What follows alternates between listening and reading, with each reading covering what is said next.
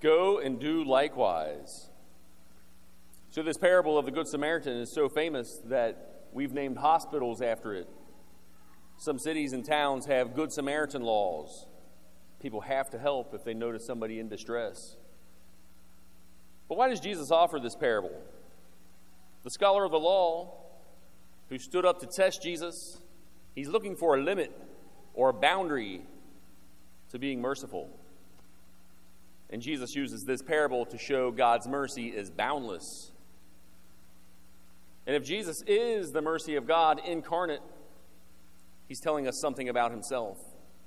And as he's telling us something about himself, he's also telling us something about ourselves. And we notice how this fits together.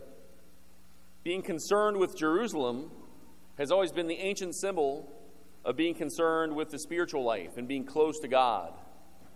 And being concerned with Jericho has always been the ancient symbol of turning away from God and being concerned with the desires of the flesh and the things of the world. So the guy going from Jerusalem to Jericho really symbolizes us sinners, turning away from God and turning toward the world. And notice how Jesus says the guy is half dead. Turning away from God is what we call sin. And every sin is a little death in the spiritual life. So the Samaritans at that time were known as outcasts. They were both Jewish and pagan at the same time. And notice how Jesus is both God and human. He is the one who is moved with compassion because of our sinfulness. And notice how he says in the parable, the Good Samaritan uses oil and wine. This should remind us of the sacraments. We use oil and wine in some of our sacraments as a way to communicate God's mercy. Then the Samaritan goes above and beyond the normal care for this injured man. Then he pays even more dearly for the continuation of his care. Then we notice how Jesus, he pays dearly with his life so that we might have life and have it abundantly. Then he says, go and do likewise. That's the command for us. The first reading tells us the commandment of love is something that's very close to us. It's already in our hearts. We just have to activate it. So if we're going to obey this command from Jesus, the first thing we might have to ask is that same question that scholar of the law asked. Who is my neighbor? The priest and the Levite, they could probably not have to acknowledge that victim as their neighbor. And the priest and the Levite would have to acknowledge him as their neighbor. But the Samaritan would not have to. But the Samaritan, being the one who's not obliged to help, is of course the one who steps up and helps the victim. So it seems that Jesus is making a point for us to go above and beyond, looking for ways to do acts of compassion. And being experts in the law, the priest and the Levite, they might have been concerned with other things. They might have been concerned with their ritual purity. And they might have been concerned with how long will it take me to get ritually pure again so I can go back to work. But we notice the focus of the Samaritan is better. The focus of the Samaritan is how to be compassionate, how to exercise the virtue of charity for someone who needs it. So what is my focus? We can ask ourselves. Who is my neighbor? And of course, the answer to that we've known for years, maybe our entire lives. Our neighbor is the poor. Our neighbor is the downtrodden, the unborn, the immigrant. So if we're going to love others, does that stop at borders? If we want what's best for another, and that virtue of charity, we avoid making limits. We avoid the boundaries that are really manifestations of the human person. We imitate Christ himself as the one who goes above and beyond. And we notice another subtle detail in this gospel.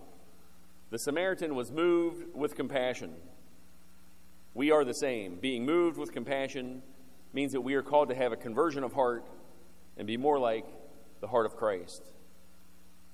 Mother Teresa said, the more repugnant the work, the greater should be our faith and cheerful devotion.